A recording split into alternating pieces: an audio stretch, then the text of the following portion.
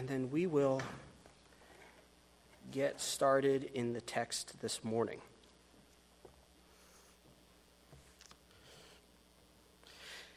Dear gracious Heavenly Father, we come before you. We thank you so very much for Jesus once again. We thank you for sending Jesus to come and die on the cross for our sins, that he was buried and that he rose again on the third day. We are so very thankful for your word. We're so very thankful for your Spirit that leads us and guides us and illuminates the meaning of the text for us and helps us apply the meaning of the text to our life. We ask, Father, that as we look into your word and as we see the truth that is found in it, that our hearts would have a sense of conviction of sin, repentance of sin, and may we walk by the power of your Spirit and be more like your Son, Jesus. We are also very mindful of many people in our congregation who are sick and have many, many ailments, and we pray for them and for healing in those situations and pray for those who are taking care. Pray for the doctors in those situations. We also pray for Susan as she is there waiting for test results and this whole in-between of where she is. And we just ask that you would calm her heart, that you will help the doctors see exactly what they need to see so that they can prescribe the right things so that you can heal her through those means. We are so very thankful once again for Jesus and for what you're doing in our lives. We say this in your Son's name. Amen. This morning, please turn with me to Luke 13.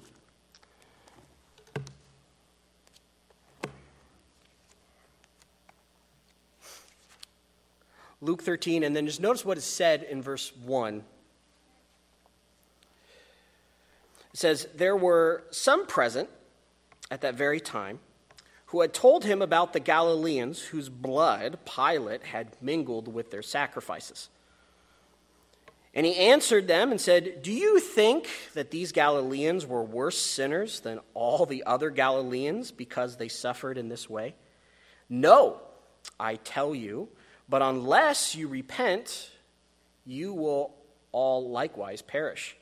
Or those 18 on whom the tower of Siloam fell and killed them, do you think that they were worse offenders than all those who lived in Jerusalem? No, I tell you, but unless you repent, you will all likewise perish.'" Now, I've always found this text very striking.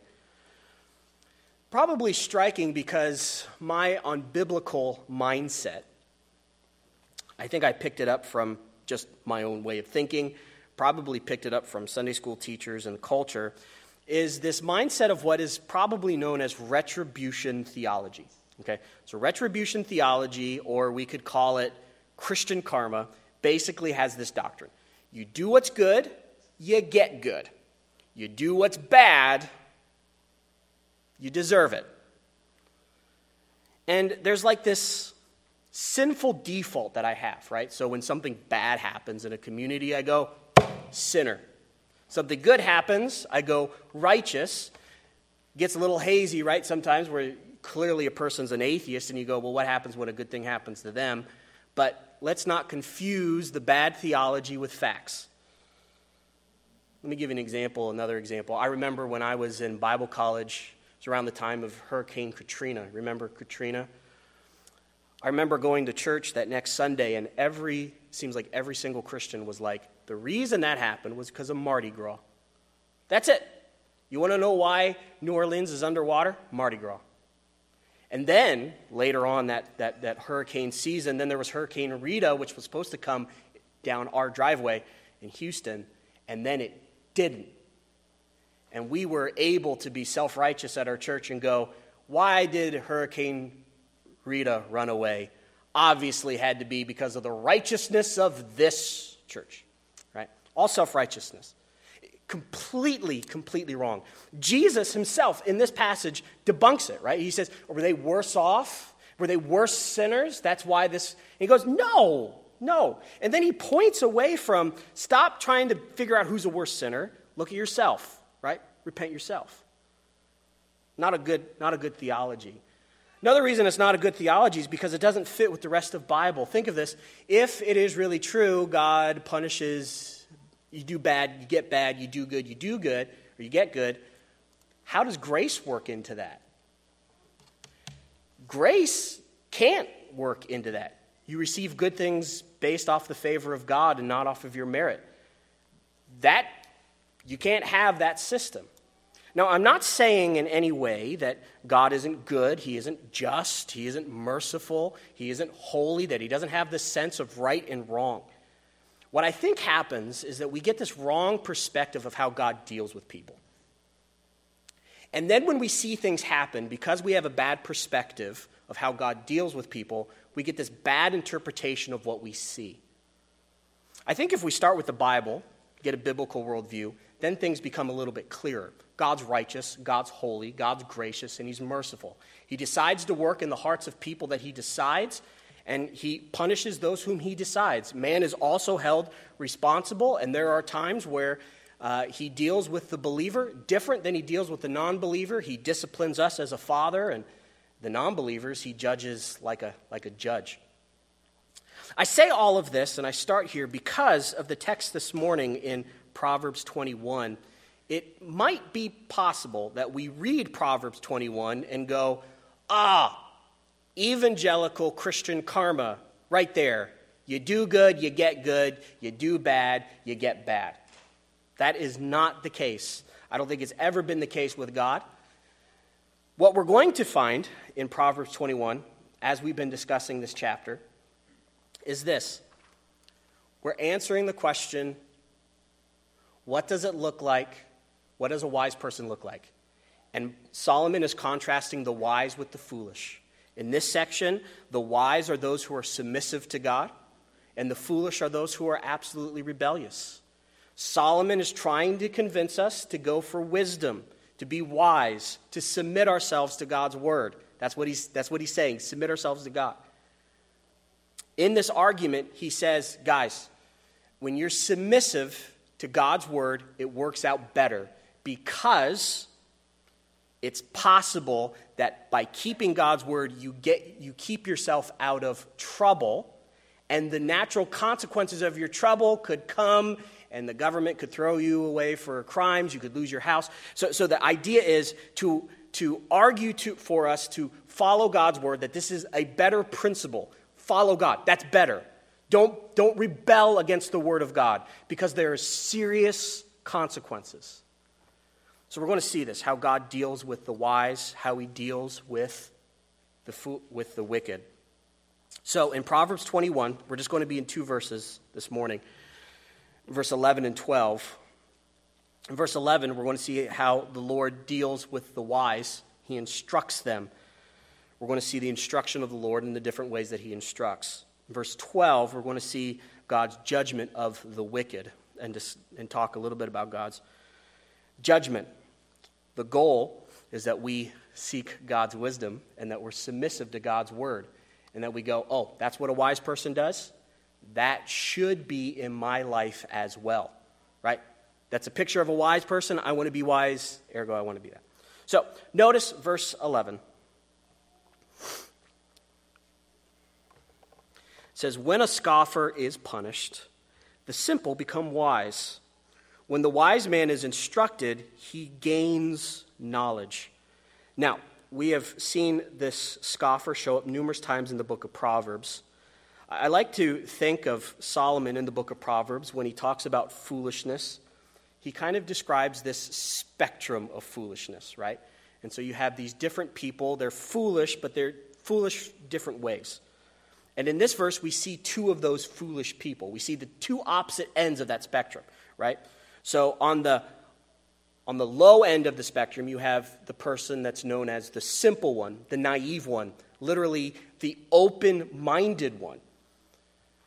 Not open-minded in the sense that he's willing to listen and weigh things and say, okay, this is the best course. It's the idea of he listens to everything. This one just listens to everything, has no discernment. Everything's true. Everything's right. This is true. This is true. I'm going to listen to you. I'm going to listen to you. I'm going to listen to you, right? That's the simple one. Then you have in the middle the one that's known as the fool. probably could describe him as the one who's old enough to know better, but too young to care. That's kind of a really good description of the fool. He knows what's right, he knows what's wrong, he knows what he should be doing, and he does the opposite. He's willfully disobedient, okay? Then you have the pinnacle of foolishness, which is the scoffer. The scoffer is that one who knows, who hates, who devises plans to go against God's law and God's wisdom. Okay, so the scoffer's the worst. He's the worst of the worst. He's the rebel, okay? So just notice here when it says, when a scoffer is punished, so the idea for punishment is a legal punishment. It's a crime. He's appeared before a court, and there's a punishment that comes from a court hearing. That's the word. That's what the word means. Actually, it probably could easily be translated when a scoffer is fined, right? When he gets a ticket and he has to pay money. In the Old Testament, there's numerous examples of when you would do something, like in Deuteronomy, you would do something and someone would get hurt, you would have to pay a monetary fine for your crime, okay? So most likely this is what Solomon is referring to, is some of these laws in the Mosaic Law that talk about if you do this and somebody dies because your ox gets loose, you have to pay a fine for that person's life. Okay, that's the idea. So you have this idea of when the leadership and when a king, when they actually do fine them according to God's law, when a scoffer is fined, notice the consequence here. The simple become wise. The naive, they kind of see it and they go, I don't want that. I don't want that to happen, right? I don't want to lose my money, so I'm not going to do this. It might be hard in our context to think of, well, how would it be finding somebody getting a traffic ticket turn somebody who doesn't know into a God-fearer?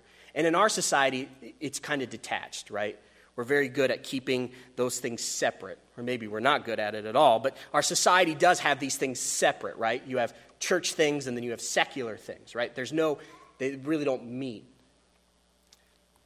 In this context where Solomon's writing, where there was these laws on the book, to fine the scoffer would be to point to God's word and say, see, chapter, verse, this is the consequence. This is God's prescribed consequence. We need to do this. And it's then that the open-minded, when he sees the whole process happen, he goes, I need to follow God's word. That's the idea. Okay? Now, there's a couple things we can learn from just this first part of this parallelism found here in Proverbs. First is that sometimes punishments are not there to help the guilty, right? Or to instruct the guilty. Solomon doesn't say, punish the scoffer so that he may see the error of his ways and turn. Now, he may do that by God's grace, but Solomon doesn't point that out.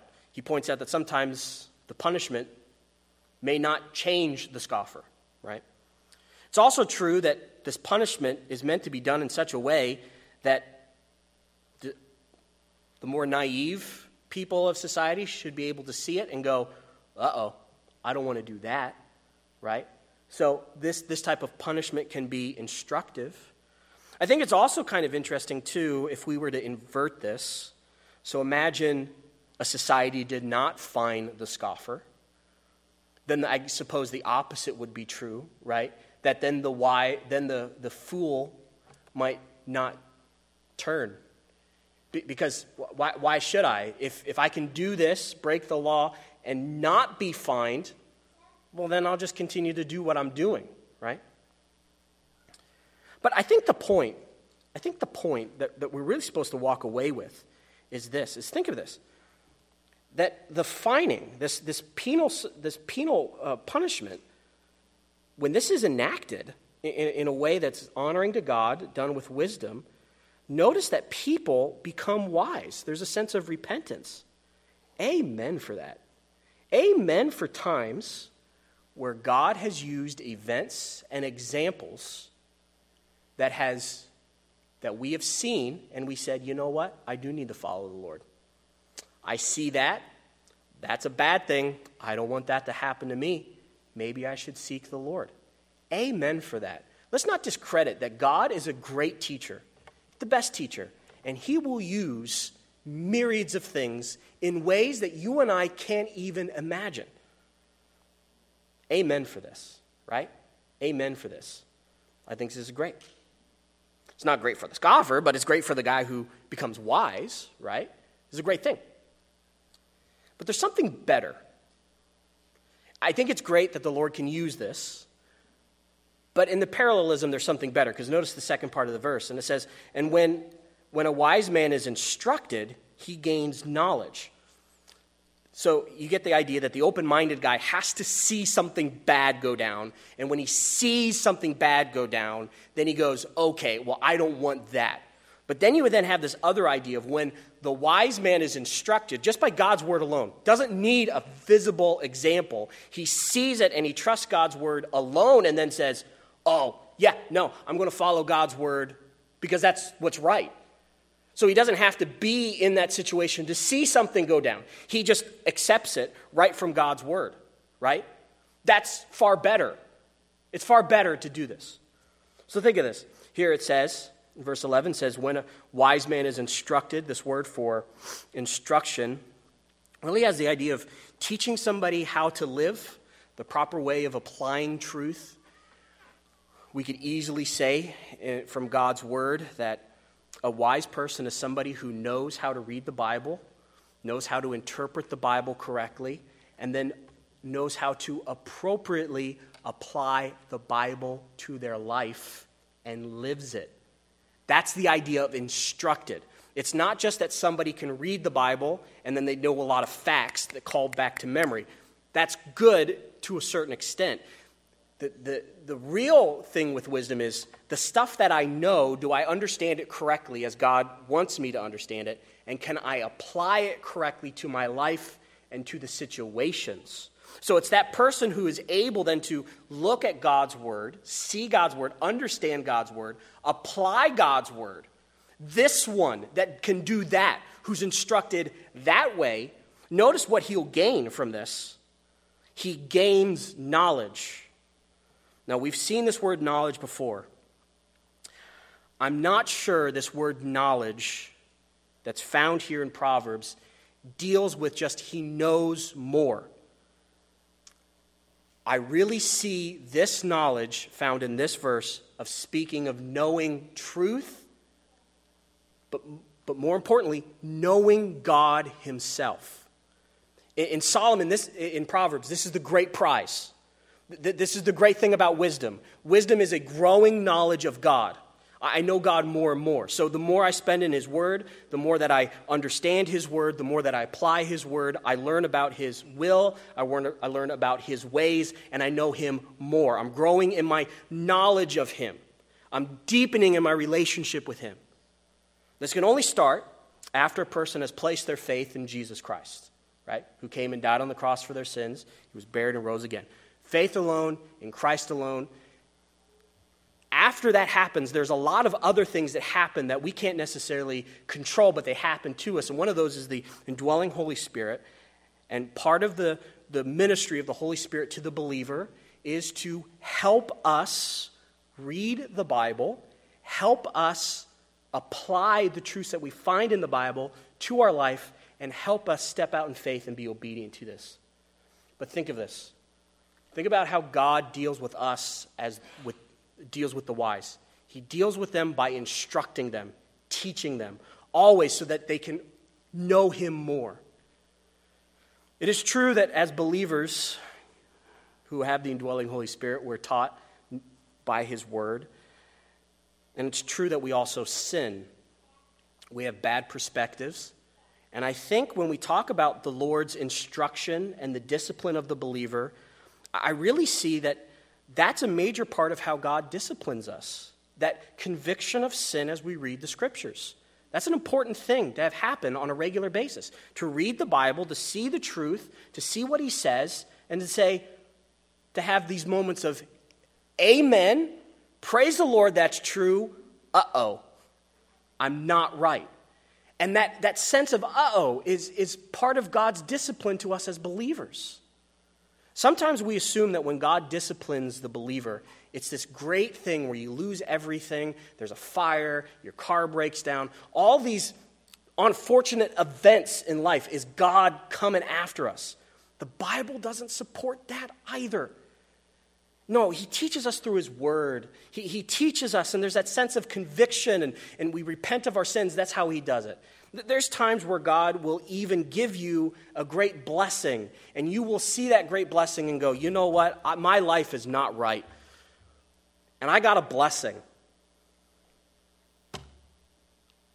I am so sorry, Lord. You're giving me all this great stuff, and I've been doing all of this? That also can be a discipline. There are times where he allows the consequences of our sin to come upon us. That is how God disciplines the believer. He instructs us, and he wants us to be more like Christ. He who began a good work in us is faithful to complete it. And as we see in this text, for us as believers, he uses lots of things in our life. Uses lots of things. He can use examples of other people. He uses his word. There's lots of things that teach us to be more like Jesus. Amen for all of it, right? Amen for all of it. Unfortunately, there's then this next verse. Notice what it says next. It says, "The righteous one observes the house of the wicked. He throws down the wicked down to ruin." So there's a little bit of a debate here, the beginning part of verse 12. Who is this righteous one? There are some translations and some people who assume that this righteous one is the wise person that's talked about in verse 11. So this wise person who gains wisdom, who knows God, and then is placed in a position to judge, is then seen as then being God's instrument of judgment in a community, right? Because he's observing, he sees, and then he's the one that brings that house down to judgment. That's how some interpret it. There's others, like myself, who see this phrase, the righteous one, and say, look, it's true that God uses godly judges, but it seems like Solomon is talking about something far greater than just penal judgment. And it appears, just to make sense of the parallelism, that the righteous one refers to God himself. This is God. He is the righteous one. Now, regardless of how you interpret this, you might say it's a man or it's God. I'm going to take it as God. Let's just think for a moment, what does this mean? What does it mean when we say that God is the righteous one? What does that mean that he's righteous? It means that he does what's right. It means that he loves what's right. Well, what's right? What God does. See, God acts according to himself. There is no standard outside of God. What God does, what God thinks, that's what's right. And so when he's righteous, he's acting according to his character. He's acting according to his attributes, right? So when God acts righteously, he's just acting. And he himself is that standard of right and wrong. We have to look at God and say, okay, that's the standard of right, is God himself. God doesn't have to have this intellectual conversation of, I wonder what's right. Well, let me ask myself.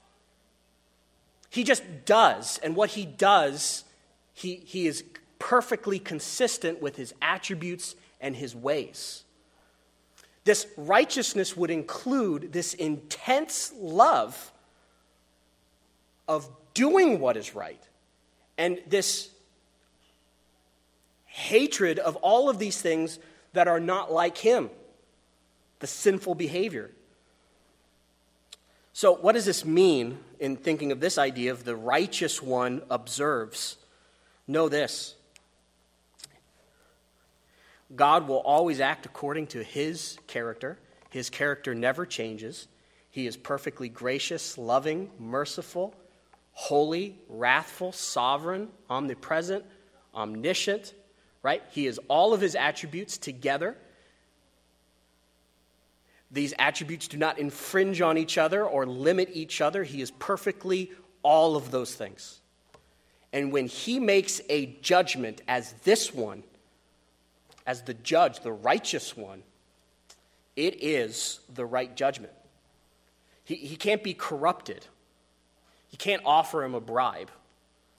You know, what are you going to give him? What do you give the sovereign God, creator of the universe? Something he created? That seems like a really weird bribe, right? Hey, I know you can make this just by speaking it, but here you go. Maybe if I give it to you now, it might change your mind. No, he's not corrupted like that. He's no respecter of man. He doesn't care how much we've done for him or how little someone's done for him. He's no respecter. He's righteous. His judgment is true. His judgment is based off of his own character, right? And so then notice, the righteous one observes. Oh, man. Oh.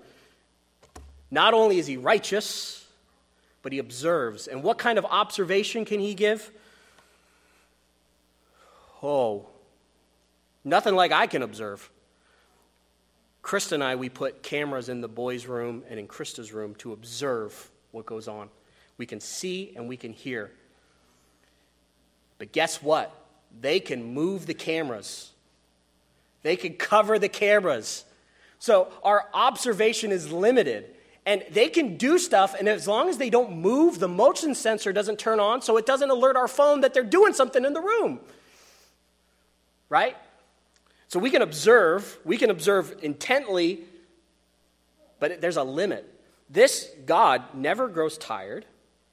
He is everywhere at all times and can focus full intention on every place in the earth at all time. He can exert the fullness of his power in all places at all time and not grow tired. This is the observation of this righteous one. So he observes. What does he observe? He observes the house of the wicked. Here, household has the idea of the everyone who's under the head of this person. Right? So this would include wife, child, may even include servants, right? And those who work for him. So he observes it all. He observes everything. He scrutinizes everything. You know, as a believer, there's no greater joy than to know that God will never leave me nor forsake me. There's no greater joy knowing that when I do things that in my heart I feel like I'm trying to please him, he knows my heart and he sees it. I'm so thankful for that. There's another part of me that understands this truth that goes, he sees everything. He sees he knows everything. Oh, man. I am so sorry, Lord. I'm so sorry that you have to know what I'm thinking about, because sometimes it's not very good. So notice, he, being the righteous one, throws the wicked down to ruin. Now, sometimes this may happen in our sight, right? In our temporal sight. This may happen, or somebody does some crime, and God allows the full consequences of that crime to happen in front of our eyes, and they lose everything. That may happen. And that may be what's in mind here. It all comes to ruin. And we see that, right? There's examples of this, right? Think of like in the book of Esther, Haman. We can see that. We can see in a short time, here's this man who's really powerful. There's sin, there's things that he does, and then God, almost overnight, all crumbles, all fades. He can do that, and we sometimes we see that. Sometimes we don't see that, right?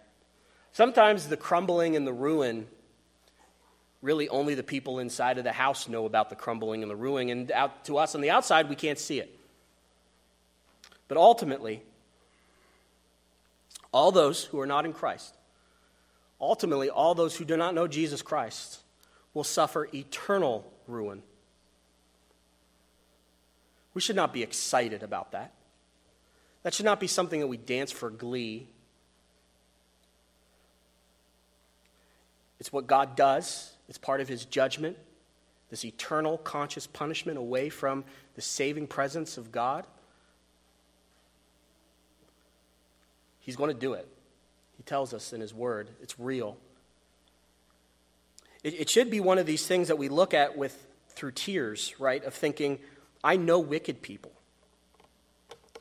And the principle is this is the consequence of God's judgment, right? This is what happens. This is what happens when people rebel against God, and they continue to rebel against God and continue on until the day of their death. And then the consequence is serious and irreversible. It should drive the believer. It should drive the believer to weep for our wicked neighbors, right? It should drive us to say, I don't want anyone to suffer that.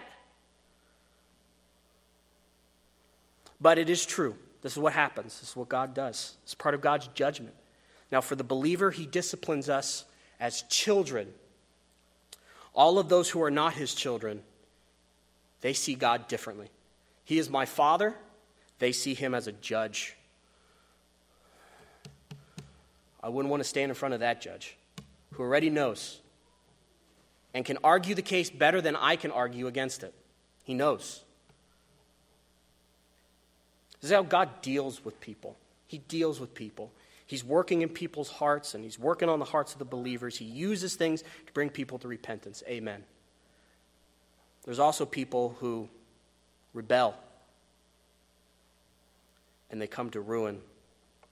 You know, I was reminded this morning of a time when I was on a road trip with some of my friends, and as we were driving, we saw the billboards. You remember those billboards, those black and white billboards that had like a cheesy quote, and then underneath it attributed the quote to God? You remember those? They were everywhere, at least where I was from. And so it'd be stuff like, haven't heard from you for a while, God, right? Supposedly get people to pray. And I always thought of them as being cheesy. I always kind of dismissed them and thought, there's probably a better way to spend our money to get people to pray and to know Jesus than these billboards. And so as I was kind of airing some of my misgivings of these billboards, my friend said, the reason that I am walking with the Lord is because of one of those billboards. Great. So that was a little awkward. And it was one of those quotes of, you've been on earth this long and you haven't read my word, God. Now, I always am very uneasy anytime that somebody attributes quotes to God that God does not say. That's theologically dangerous, okay? Just saying, I think that's theologically dangerous. But amen that he moves and he teaches and he uses those types of things, right? Amen that he instructs believers and he can even use a cheesy billboard to do it. Amen. Great. Praise the Lord. But as I look at this text and some of the advice that I think from this text, there's just a couple things I want to leave you with this morning. First, not only does God instruct us in various ways, but I should spend time in his word, and I should see examples, and I should say, you know what? I don't want to do that. That's something that's bad that happens. Here's a bad consequence of someone's sin. I don't want to go down that road. And so we should be quick to examine ourselves and quick to say, I don't want to be in that position. To be quick to repent of our sins. To be quick to go to the scriptures and say, am I walking with the Lord?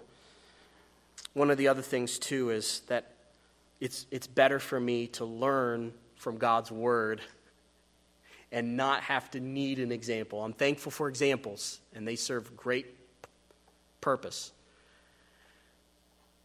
But I think the Lord would want us to learn from his word, spending time with him in his word. And so I should desire to spend time with Jesus in the word.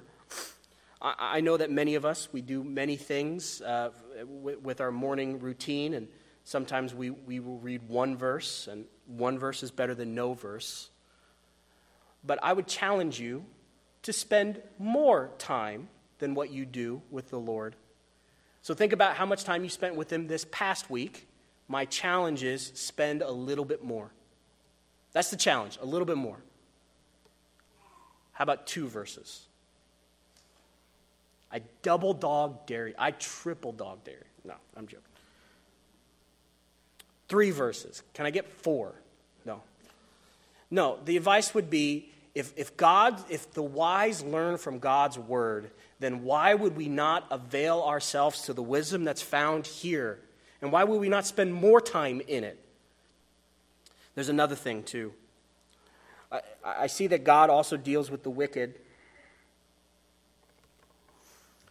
And I need to know that God is righteous and omniscient and omnipresent. And there are things that are happening in people's lives, and I might pray, God, smite them dead for all of the wickedness. But God already knows. My prayer and my desire should be, God, give me an opportunity to share the gospel with such a one. Or God, if I have a bad idea of what's going on there, give me information to help me understand what's going on. Right? I don't want to be the judge. I don't want to be the judge. But my sinful part of me does want to be the judge. And that's the problem. I think one of the other things, too, is that I need to remember that God will discipline me as a child. And sometimes he will start with us first. And when he does, it's painful, but we should accept it and repent of our sins and move on. But ultimately, when I think about the judgment of God, I should have a desire to share the gospel with people. And have the desire to show them from God's word the truth, so that they may be like that one in verse 11, like the simple who sees God's word, who sees these examples, and then becomes wise. They're not rebellious, but they're submissive.